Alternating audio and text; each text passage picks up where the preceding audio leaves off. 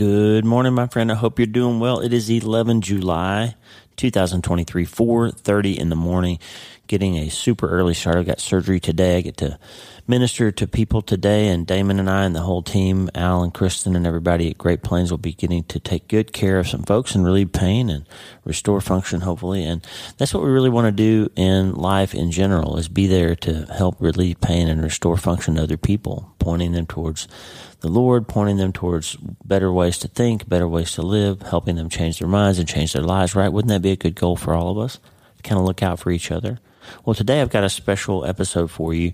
We are 7 days away from book launch for Hope is the First Dose. I'm very excited to be bringing you this new book, a treatment plan for recovering from trauma, tragedy, and other massive things, these massive things, the TMTs that come along in life and threaten to take our hope and our light and our faith away.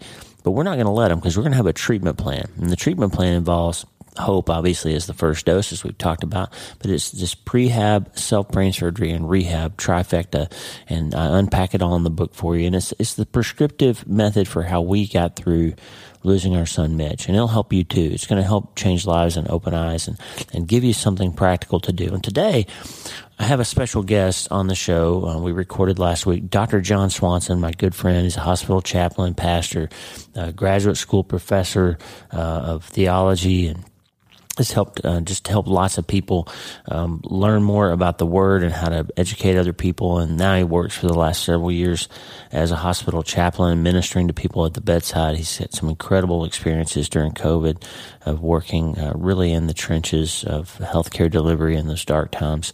And he's written numerous amazing books I've told you about. He's one of the only people I read every day. John's 300 Words a Day blog. It's the number 300 followed by Words a Day, 300wordsaday.com. It's John's blog, and it's amazing. Deep spiritual insights, all packed into about 300 words every day, and just a tremendous writer. First book I read of his was A Great Work, which is a story of the Old Testament prophet Nehemiah. It's really a transformative look at that book and why you should read it and why you should understand it. And then in recent years, he's written a whole bunch of short little prayer books. And the most important one, I think, is called This is Hard. And John's work is about how to help people, what to say and what to do and when to show up and how to help when people are hurting. And so one part of the treatment plan really is to understand that sometimes we need to be caregivers for other people when they're hurting. Sometimes we're trauma adjacent, or we're next to somebody who's going through their TMT, their massive thing, and they're hurting. And we need to know what to say and what not to say and what to do and what not to do and how to be helpful when people are going through hard things. John's got credibility. He's lost a child. He's lost a grandchild. He's been through a lot, and he has just this incredible peace about him. And every time I speak to John, I come away better. I've learned so much from him over the years. In fact, I modeled the character, the personality of the character in my book. I've seen the interview, and Hope is the First Dose is sort of modeled after John's personality. The real person is not John Swanson, but to protect his identity in private conversations that we've had, I've sort of fictionalized that character and turned him into an amalgam of chaplains and pastors I've worked with over the years. And they sort of remind you of John Swanson if you read that character. If you want to know who John Swanson is, look at Pastor John in my books, and you'll get to know the kind of challenging, thought-provoking sort of pastor, mentor, chaplain that he is. And I've learned so much and grown so much from him. But today we're going to take a deep dive into how to help other people when they're going through their massive thing, their hardest things, and how we can come alongside and be one of those people that are delivering a treatment plan for someone else in their darkest hour. As a bonus, yesterday was John's 65th birthday, so shout out to John, happy birthday, and we love you and praying for you, and grateful to have this half-hour conversation with Dr. John Swanson, one of the great thinkers of our time, I think, and you would do yourself well to read his books and check out 300 Words a Day. He also has a thisishard.substack.com, which is his writing about chaplain delivery of the treatment plan idea and how to help other people when they're going through hard things. Thisishard.substack.com is John's Substack. It's just a great writer. You'll enjoy the time with John Swanson. Today, he's going to help us remember the most important thing about self-brain surgery. And the most important thing really about life is that you can't change your life until you change your mind. And the good news is you can start today. Hey, are you ready to change your life? If the answer is yes, there's only one rule. You have to change your mind first. And my friend, there's a place where the neuroscience of how your mind works smashes together with faith and everything starts to make sense. That place is called self-brain surgery. You can learn it, and it will help you become healthier, feel better, and be happier. And the good news is you can start today. Thanks, Lisa. Hey, so glad to have you listening today. I'm Dr. Lee Warren, and I live in Nebraska in the United States of America with my incredible wife, Lisa, my father-in-law, Tata, and the super pups, Harvey and Lewis. I'm a neurosurgeon and an author, and I'm here to help you harness neuroscience, the power of your brain, faith, the power of your spirit, and good old common sense to help you lead a healthier, better, happier life. Listen, friend, you can't change your life until you change your mind, and I'm here to help you learn the art of self-brain surgery to get it done. If you like the show, please subscribe so you never miss an episode, and tell your friends about it. If you tell 2 or 3 friends this podcast was helpful to you, imagine how much good we can all do around the world together. I'm Dr. Lee Warren, and I'm here to help you change your mind so you can change your life. Let's get after it. Friend, we're back, and I'm so excited to be bringing you back an old friend of mine. Actually, I should say digital friend. We've never actually met in the flesh, but we will someday, Lord willing. We've got Dr. John Swanson back with us on the show today. Hey, John, welcome back. It's good to be back. It's good to see you, Lee. It's good to see you, brother. Would you start us off with a word of prayer before we get started? Yep. So God, what is clear to us is that we have no idea what's going on in anybody's minds right now. Amen. And we have our own things that were happening just before we started talking. What's comforting is that you are aware of all of these situations and have been for a very long time. So I ask that you will guide our words, calm our hearts as Lee and I are talking. And then I ask that you will be working in the hearts and minds of those who are listening. I ask that the timing of this will be perfect in ways that we never could have anticipated. And we ask this in your name, Jesus. Amen. Amen. Thank you, my friend. John Swanson has a PhD. He has been a hospital chaplain for 7 years, been involved in higher education at the graduate level for 15 years, pastoral ministry for 15 years, married to Nancy for 40 years. Just got to meet Nancy a second ago, and has 2 children, grown children, and one, you say, living grandchild. And whenever somebody says that, we know there's a story behind that has some pain in it. So tell us about that for a second, John. Yep. So actually we have 3 children. Catherine was a daughter that was between Andrew and Hope. And that was, I always lose track of years. So it was more than 30 years ago. And then a couple of summers ago, about 3 summers ago, actually, our daughter Hope lost a baby at about 6 or 7 weeks gestation. So the way that we found out that we were going to be grandparents was in the same phone call that said, and you're never going to meet the baby. And so I was able to go visit her while she was in the hospital using my chaplain card, which I never take advantage of. But it's like my boss said, no, you get to do this. So visited with the 2 of them. And yeah. That's hard. I think there's an underrepresented or underappreciated or acknowledged group of grieving and bereaved parents, and that is the miscarriage families. Talk about that in your experience as a chaplain. Like, how do people that have miscarriages, how do they grieve, and how different, or is it different than those of us who lose the children that we already knew as people? I think that it's real grief in both cases. But I think that so anybody that reads Hope is the First Dose is going to read you talking about realizing one day that you were losing all of those stories with Mitch. Yeah. That were never going to happen.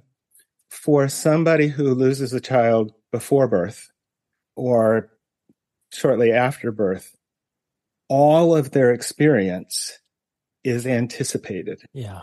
So in other words, in that moment, in those moments where I'm having conversation, where others are having conversation with parents, it's saying, none of us are ever going to see this baby. And so it's a real death. And it's a death of all of those dreams. Yeah. So the nursery that you got ready, the going fishing that you were planning to do, the first boy in a whole family, a whole generation of girls, or the first girl in a whole generation of boys, all of those things that we've started to build, those are being grieved as well. Yeah. And one of the things that we know from goal setting and commitment and some of those kinds of things is that having the thought, making the commitment, often has as real effects on us as actually doing it. That's so right. That kind of thing on that whole goal setting side of stuff. And if that's true over here, it's also true and I'm looking forward to doing this with my baby or with my son or and now that's gone. So there's really a double grief that's going on. And then there's a whole nother layer of, oh, I didn't even know you were pregnant. And all the other layer of stupid things that people say. I think that it's this awful thing of, so if we're losing an adult child, nobody would ever imagine to say, but you could have another one. Yeah. We go, that's just stupid and insensitive. Yeah. And yet people do that on a regular basis in talking to those who have lost a child that way. Yeah, historically, we don't think and talk about it enough. One of the things that I'm grateful for is that there is a growing awareness there's a growing awareness in the grief support side of things. There's an increasing awareness of infant loss and providing significant support for those who have gone through that. So there's writing that's happening and so on. But it's still a couple that I married 3 years ago called about a month and a half ago and said, we were waiting to tell you, but now we need to tell you that our baby, who would have been 24 weeks gestation this week, has died. And so I'm walking through that with this couple and some stuff on the phone, and then we went and visited. My friend said, I didn't realize how often this happened. And I think that part of one of the points that you make in Hope is the First Dose is that grief and loss end up being isolating. So we often do this, I'm the only one who's going through this. Yeah. And it relates in all the things that you're talking about, but it also shows up even in kinds of loss. Yeah. So even in stillbirth loss, because nobody talks about it, you think, oh, nobody understands what I'm going through. It's okay. Fortunately, there are some of us who know a little bit and are able to be a little bit helpful in walking through that journey. Wow. And one of the things John does is John's a deep thinker, as you can tell from our conversation so far. And this is I don't know, the third or fourth time you've been on the show, but John writes books and he has written a couple of amazing sort of full-length books. One is a great work, which is the best look at the book of Nehemiah that I've ever read. I still tell people about it frequently, and you should read it. A great work by John Swanson is about the Old Testament book of Nehemiah. Tremendous book. What would it be like to sit down and have a cup of coffee with the prophet Nehemiah and talk about him? It's just a great book. But the thing that you've done in recent years is you've written a whole bunch of really short little, just power-packed little books. And the best one, at least in my opinion, is This Is Hard. And it's what do you say? What ought we to be saying when these massive things happen to people? And that's the question I get asked the most often as a bereaved father. I think earlier today I was on a radio interview for my new book, and that's one of the questions. What should we say when somebody loses a child? What should we not say? I hear it all the time. And John's written, I think, the definitive book on that, This Is Hard. And talk just for a second, John, about what we ought to be talking about when people go through these hard things from a caregiver almost perspective, when we're not the person who's going through it, but when we're next to the person or being called to visit with the person. What should we say? What should we not say? I think that one of the first things to think about is a thing that I've started thinking about over the last few months. And it's a sign that's on my wall right now, which says seconds, minutes, hours, days, weeks, months, years. Yeah. There can be things that are always true, but are not timely. And it's a point that you make in Hope's the First Dose is that I've thought about it, handing somebody that book, oh, I'm so sorry you just suffered a loss. Here, read this. This will be helpful. Yeah. No, it takes a while. So I think that one of the first things that we need to do is to not try to find the right answer, not assume that there's an exactly right thing to say. I think that an important thing to do is to show up and to listen. Yeah. And then to pay attention. One of the one of the reasons that it's called This Is Hard is I used to say to people, I'm sorry for your loss. And I switched, and I'm not even sure how I made that switch, but to acknowledge to people, no, this is hard. Yeah. With a period there. Not this is hard, but you're going to make it through. Not this is hard, but look on the bright side.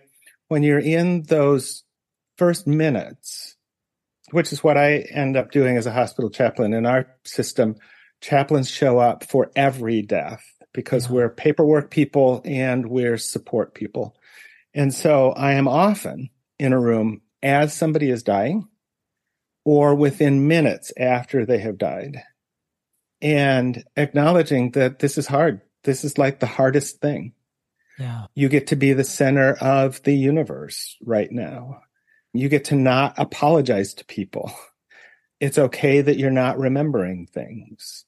Yeah. All of those things are helpful things to say, and to not rush.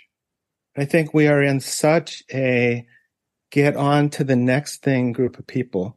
And you know this too, that one of those moments, we're so oriented toward movement until we are sitting, waiting to walk into the room for a funeral as the family.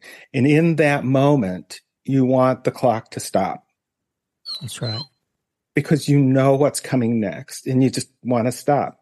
And I think that it is perfectly acceptable in those first moments after a death to not rush to the next thing, to not rush to find answers, to not rush to find meaning, to not rush to any of those things, to stop and be present and acknowledge that this is a big deal. Amen. That's right. John, I'm going to pause this for 1 second. I got to let dog eyes barking real quick. Hang on a second.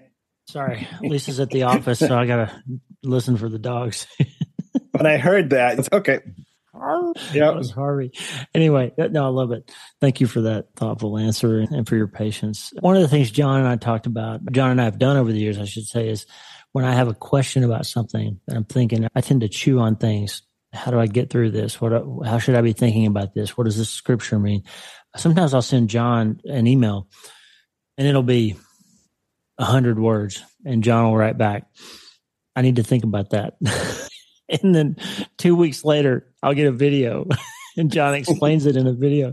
And it's amazing how we just have this digital relationship. Like, I feel like you're my kind of secret pastor sometimes. But one of the things that we talked about in your email exchange this week, getting ready to this, is I've tried to come to grips with the fact that dawned on me a while back when I was trying to not get over, but I was trying to learn how to live in the post world of losing my son, is I spend my whole life training and preparing for how to handle traumatic events that happen to my patients when they get their head bashed in or they break their spinal cord. And we have a plan. We know what we're going to do if this thing is bleeding or that thing is swelling or that thing is falling out. We know what we're supposed to do. And even in school, like, it dawned on me, like, as a child, I was taught stop, drop, and roll if you catch on fire. And I was drilled into my head, this is what you do if you catch on fire. And I'm 54, haven't caught on fire yet, but I have a plan for what I'm going to do when I burst into flames. So I thought maybe giving people a plan for what happens when you need to find your way back to hope again would be helpful. And John and I were batting that back around. And you said, I'm thinking on 3 things that relate to the idea of preparing. So unpack that for us for a second, John. Why do we need to have a plan? One of the things that you and I have both run into is the number of times that in really difficult situations, people say things about what they believe God ought to do. Yep. And what they believe God has said will happen. And unfortunately, often those are not accurate representations. Right. And what I've realized is I and my colleagues in ministry bear tremendous responsibility for not helping people move beyond platitudes. Yeah. Because if all we know of stories is the 3rd grade version, it was awesome for 3rd grade, but there's so much more to the story. Yeah. And so if we understand not only that Jesus healed people, but that he didn't heal everybody. Yeah. And that when he was given the opportunity in his ministry to go back to towns and heal more people, what he said was, no, I need to go and preach. Yeah. I need to move to the next town to preach, to be present. And so I think that those of us who teach need to do a more thoughtful job of offering richer understandings of what it means that when Jesus was with Mary and with Martha, he spoke to them in ways that matched their personalities. Yeah. He responded differently to them. And then, even though he knew that he was going to raise Lazarus from the dead, he still wept. Yeah. Because death is a big deal. Yep. And so I think that the more we help people understand that death happens, that sickness happens, that massive things happen, that they are not necessarily, even usually, mostly hardly ever, punishment from God. But in fact, they're things that happen. And so to try and figure out why God's punishing us, rather than saying, oh, this happened. So I think that the more accurate our picture is going into situations, the better our framework will be for living through those situations. It will never get easy. So I think that's always the important thing. All of these things are hard things, but that's I think we make them even harder when we add bad teaching to them. I think that, The Lost Art of Dying, I cannot remember the author's name, just was reading it. But she's looking at Middle Ages texts that talked about the art of dying. Wow. But and Clarissa Mall's husband, Rob, wrote a book called The Art of Dying that was on the same thing. She's been on the podcast as well.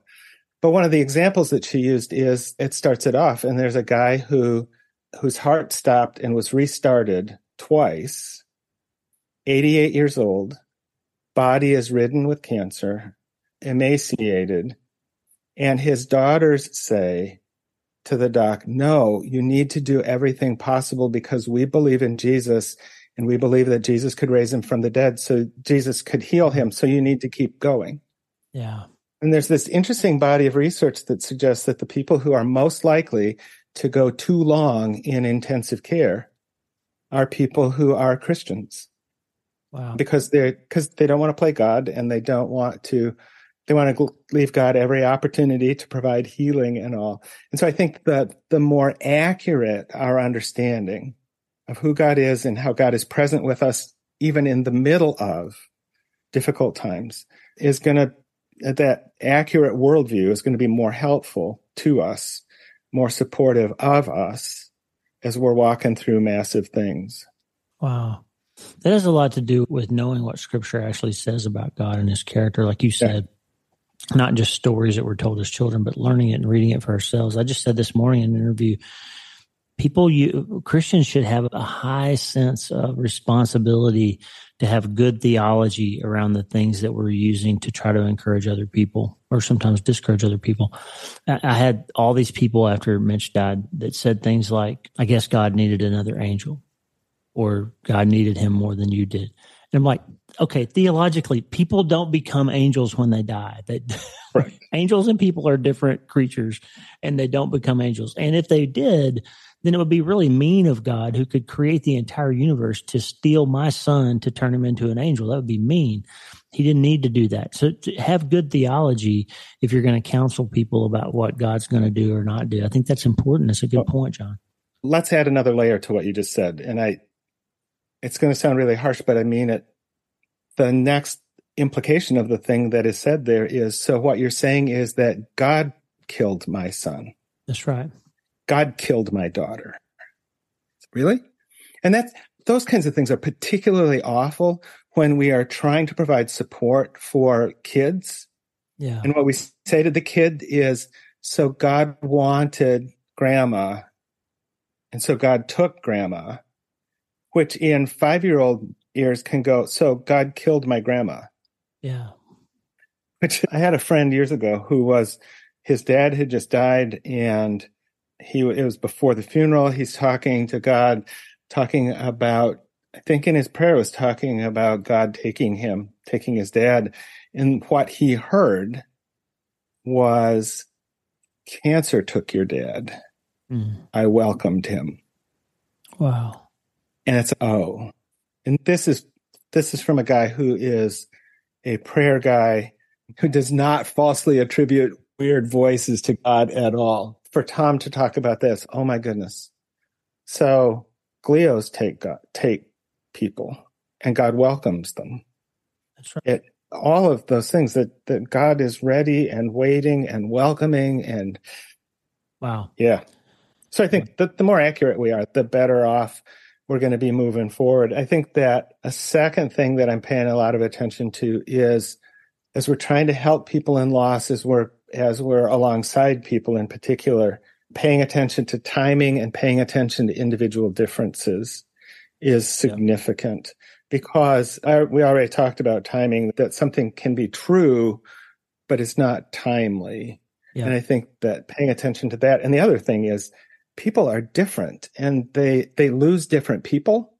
Yeah. I mean, when Patty died, Dennis and Lisa and you all lost a different person. That's right. Because for Dennis, this is somebody who had been part of him for a long time. Yeah. But for Lisa, this is somebody she did not know that face not taking a breath in her whole life. That's right. That's just, so those individual the losing a different person is a significant thing. And then we've got different personalities too. That's right. And yeah, we often look for the one thing to say rather than, oh, let's listen. I started doing some survey research about this and asking people what helped them after a loss and what they wish people had said after a loss. And so I found these things like validation. So people want to hear this is hard. They want orientation. What do I do next? From somebody who actually understands. They want storytelling. So they want to tell their story of what happened. And they also want to hear stories about what their loved one had done. They want food. Some want presents. But as across the survey, there was no one thing that everybody said. So there wasn't a single response that every person that responded said. Nope. So the lesson. Yeah. So it's listen and pay attention and understand something about personality. And that's also true for us individually, because we spend a lot of time saying, am I grieving? Yeah. Am I crying the right amount? Am I, excuse me. And the reality is there's not a right. There's what are you walking through? Even as I read through your book, Lee, there's a little bit of, why is this happening? Why is this response happening to me? But you do a good job of not doing too much beating yourself up in the book of, oh, other people are doing this better than I am. Yeah. And so, some people are really good at grieving. That's the stupidest statement. What does it mean to be good at losing half of you? Yeah, that's right. And so I think that we create judgments on ourselves in the middle of that too. And again, this is hard enough without false expectations that we put on ourselves, that's or right. that those around us put on us for how we ought to. You run into this too. Anytime somebody says, nope, I need to be strong, it's like, why? What does strong look like? And I'm of a generation where the generation older than me did a lousy job at expressing emotion. Yeah. And so when I look at it, I think, man, what if my generation actually showed our kids what it was like to cry occasionally? What if my generation showed what it was like to be tender? Because the be strong thing didn't work real well. What if we tried being human? Wow. That's right. There's so much, no matter who you are, no matter what your background is, you lose a child, you lose a grandchild, you lose a parent or a spouse. You've never felt that before. The first time that happens, you don't know what you're going to do or need or want or be able to express. And I think in some ways, I think it's unfortunate that Elizabeth Kubler-Ross's 5 Stages of Grief got so famous. Because, right? Because they're not about what to do when you lose somebody. That book, her research was about what people do when they find out they're dying. Like the individual who learns that they're losing their own life goes through a grieving process. It's fairly predictable in some ways. And she outlined that.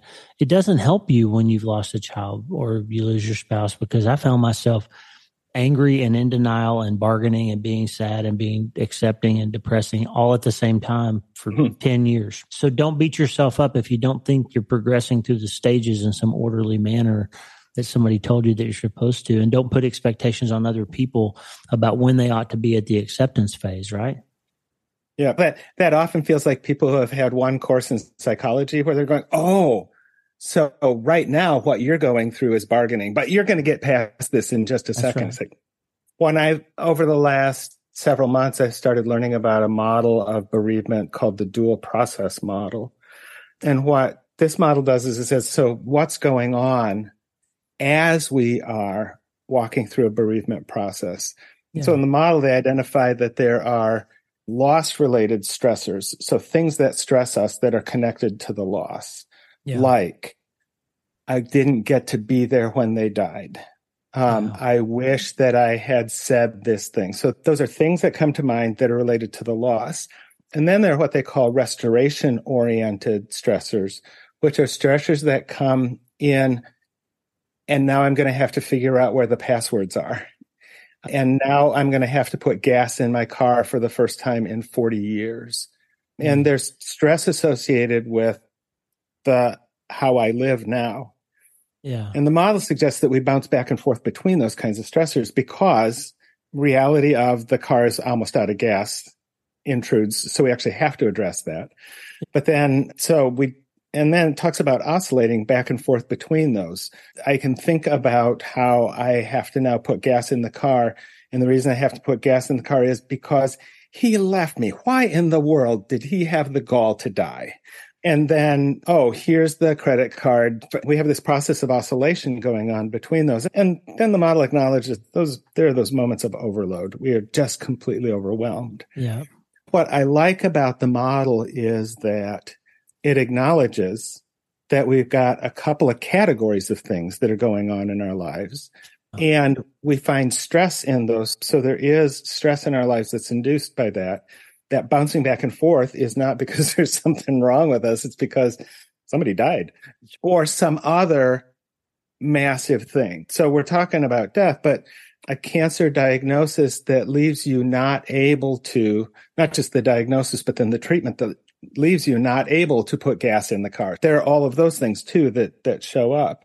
So anyway, it's a model that I'm working more to understand, but the more time I spend with it, the more helpful it is for me to say, so if people who have just lost a loved one are going to have to be figuring out how to put gas in the car, what can I do to be helpful with that? So I can't solve the problem, but if I can find those areas where there would be additional stress and I can do something to mitigate that stress, that's a way I can be helpful. That's right. So anyway, for me, what's really fun about it is it's making me keep learning about this. I think that we both in our professional and our personal lives run into stuff that we haven't seen before.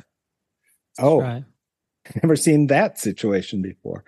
And I think that there is a bereavement is a learning process. Yeah. Living is a learning process. There aren't simple answers. They're not recipes. There's frameworks that can be really helpful. And we're not going to get fixed this side of glory. Right. But we can grow. What do you think as we get close to our time here, what the person who's listening who has recently been through their massive thing, they're going through it now. They're in the middle of the acute phase of the hardest thing they've ever been through. And John Swanson walks in the room. What do you tell them needs to happen now? How do you advise us, those who are listening, who are hurting right now, John? What do they need to do now? How can you help them now? First, this is hard. I'm sorry. I don't have any quick answer for you other than to acknowledge that this is a really hard thing. And I think that acknowledgement is a really helpful and important thing, because it means that, oh, I don't have to move on to the next thing really quickly. I can acknowledge that, yeah, it's okay that I'm feeling this pain, because this is exactly what happens in this kind of a situation. So I think that first, when I have conversations, it's, yep, this is hard. And then I listen to what happens, what they say after the tears. Because for some people, to be able to say, yeah, God understands being completely abandoned by all of his friends. So to the extent that you're feeling abandoned by all your friends, yeah, that's a thing that God understands. I think that breathing is a really helpful thing. I think that I agree that hope is a helpful thing. I think that hope can be a really tiny glimmer. And I think that if you're deep in the middle of it and you can't see any hope, take a nap, eat something. We have Dr. Lee Warren's acknowledgement that breaking drywall is apparently an acceptable response. I did catch that. And man, it's so funny. That's a terrible way to say it, but it's so funny around the hospital where after a death, people will punch the wall and somebody will say, is everything okay? No, actually, it's okay. This is a really appropriate response because she just lost her mom. And she had started the process of doing CPR and then they ended up here. And so that's a really good response. Yep. Didn't break the wall and it looks like it didn't break her knuckles. And so I'm okay with that. So I think that if somebody's giving you platitudes, find somebody else. If somebody's using the word just or at least, I'm working with somebody on a project and this woman has lost 2 husbands. And she said, I hate anybody who starts a sentence with at least. That's a really, So I think that all of what I just said also points to the fact that if you are in the middle of your massive thing, there's not a one-size-fits-all answer. And I think that should be comforting, or it should be helpful, because it means that if there is one thing and we're still going through pain and grief and whatever, it means that somehow we missed the one thing. And so now not only do we have that and we haven't found that one thing, but I think that the assurance that there is not an instant fix ends up being a relief. And now we can take those next steps of breathing, of talking, of sitting, of sleeping, and of just asking God for something. Thank you, John. John Swanson, he's my go-to guy when I have a deep thing that I'm thinking about. He can help you too. The most, organized place to find John's discrete writings on things like we're talking about today. thisishard.substack.com. thisishard.substack.com.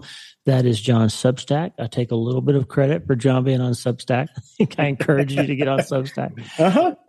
And so John has a great Substack you should read. You're already reading mine. Go look at my recommendations. It's right there. You can click on John's and sign up for his for free as well. His book, This Is Hard, is the best quick read you can find on how to help people when they're hurting. And he's the fictional version of Pastor John in my book. I gave him John Swanson's persona in my book, somebody who lifts me up and challenges me to think about big things in a helpful way. So thank you, John, for your time and for all the great work that you do and the great writing and for the impact that you've had on my life. Oh, thanks, Lee. And thanks for walking through the hardness of your journey in writing this book. I think that it's helpful and it will be helpful. I'm honored to have your name and your words as an endorsement inside the cover of my book. So thank you for that. And God bless you, friend. Always a pleasure to spend some time with you. Likewise. Take care. What a great talk with my friend John Swanson. I hope you got something amazing from that. I hope you have an incredible day. Listen, don't forget, if you haven't pre-ordered Hope is the First Dose, it's coming out 1 week from today, and there are numerous special resources that you can get. Downloadable, printable bookmarks, lock screens for your phone, screensavers for your computer, some digital resources, and 3-chapter preview of the book. So if you're not sure if you want to read it, buy the hardcover, order it from Amazon or wherever you buy books. ChristianBook.com has a sale on it right now, by the way. And read the 3 sample chapters. And if you don't like it, cancel your order. I'll give you that challenge. I guarantee you, if you read those sample chapters and you pre-order, help us out. If you don't like it, you can get a refund before they ship it. You can do that, and you'll find, I think, that the book is helpful to you. I think you'll find that you don't want to return it. You're going to want all those chapters and not just the 3 free ones. So check it out. drleewarren.substack.com is the newsletter. The website is wleewarrenmd.com/first dose to pre-order and upload your receipt to download all the goodies, the Spotify playlist, the screensavers, the lock screens, the 3 sample chapters, all that stuff. There's even a printable bookmark. If you want to put some cardstock in your printer, print you up some bookmarks, then that'll be helpful. Listen, friend, I hope you enjoyed the talk with John Swanson. We've got some other incredible guests coming up between now and book launch. And as a special announcement, at 2:30 p.m. on Monday, the 17th July, 2023, we're going to do an Instagram Live with Dr. Daniel Amen. So Daniel Amen is going to host an Instagram Live. We'll have a little conversation. You'll be able to click on there and hear a good conversation between America's favorite psychiatrist and your good friend, the neurosurgeon, Dr. Lee Warren. And that'll be at 2:30 p.m. Central Time on July 17th, Instagram Live. If you're not following me on Instagram, it's at Dr. Lee Warren. Follow Doc, D-O-C, Amen, A-M-E-N. Doc Amen on Instagram is Daniel Amen. And he and his followers will be hosting an Instagram Live with us on Monday. So check that out. God bless you, friend. I hope you enjoyed this talk with John Swanson. Don't forget, you can't change your life until you change your mind. And the good news is you can start today. Hey, thanks for listening. Please subscribe to the show so you automatically get every episode. And if you like the show, you'll love my weekly letter. Check out my writing at drleewarren.substack.com, drleewarren.substack.com. Get the free newsletter every week for my best prescriptions for becoming healthier, feeling better, and being happier through the power of faith and neuroscience smashing together via self-brain surgery. drleewarren.substack.com. And if you need prayer, go to the prayer wall at wleewarrenmd.com/prayer.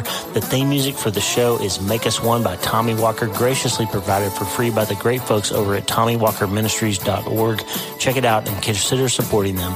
TommyWalkerMinistries.org. Remember, you can't change your life until you change your mind. And the good news is you can start today. I'm Dr. Lee Warren. I'll talk to you soon. God bless you, friend. Have a great day.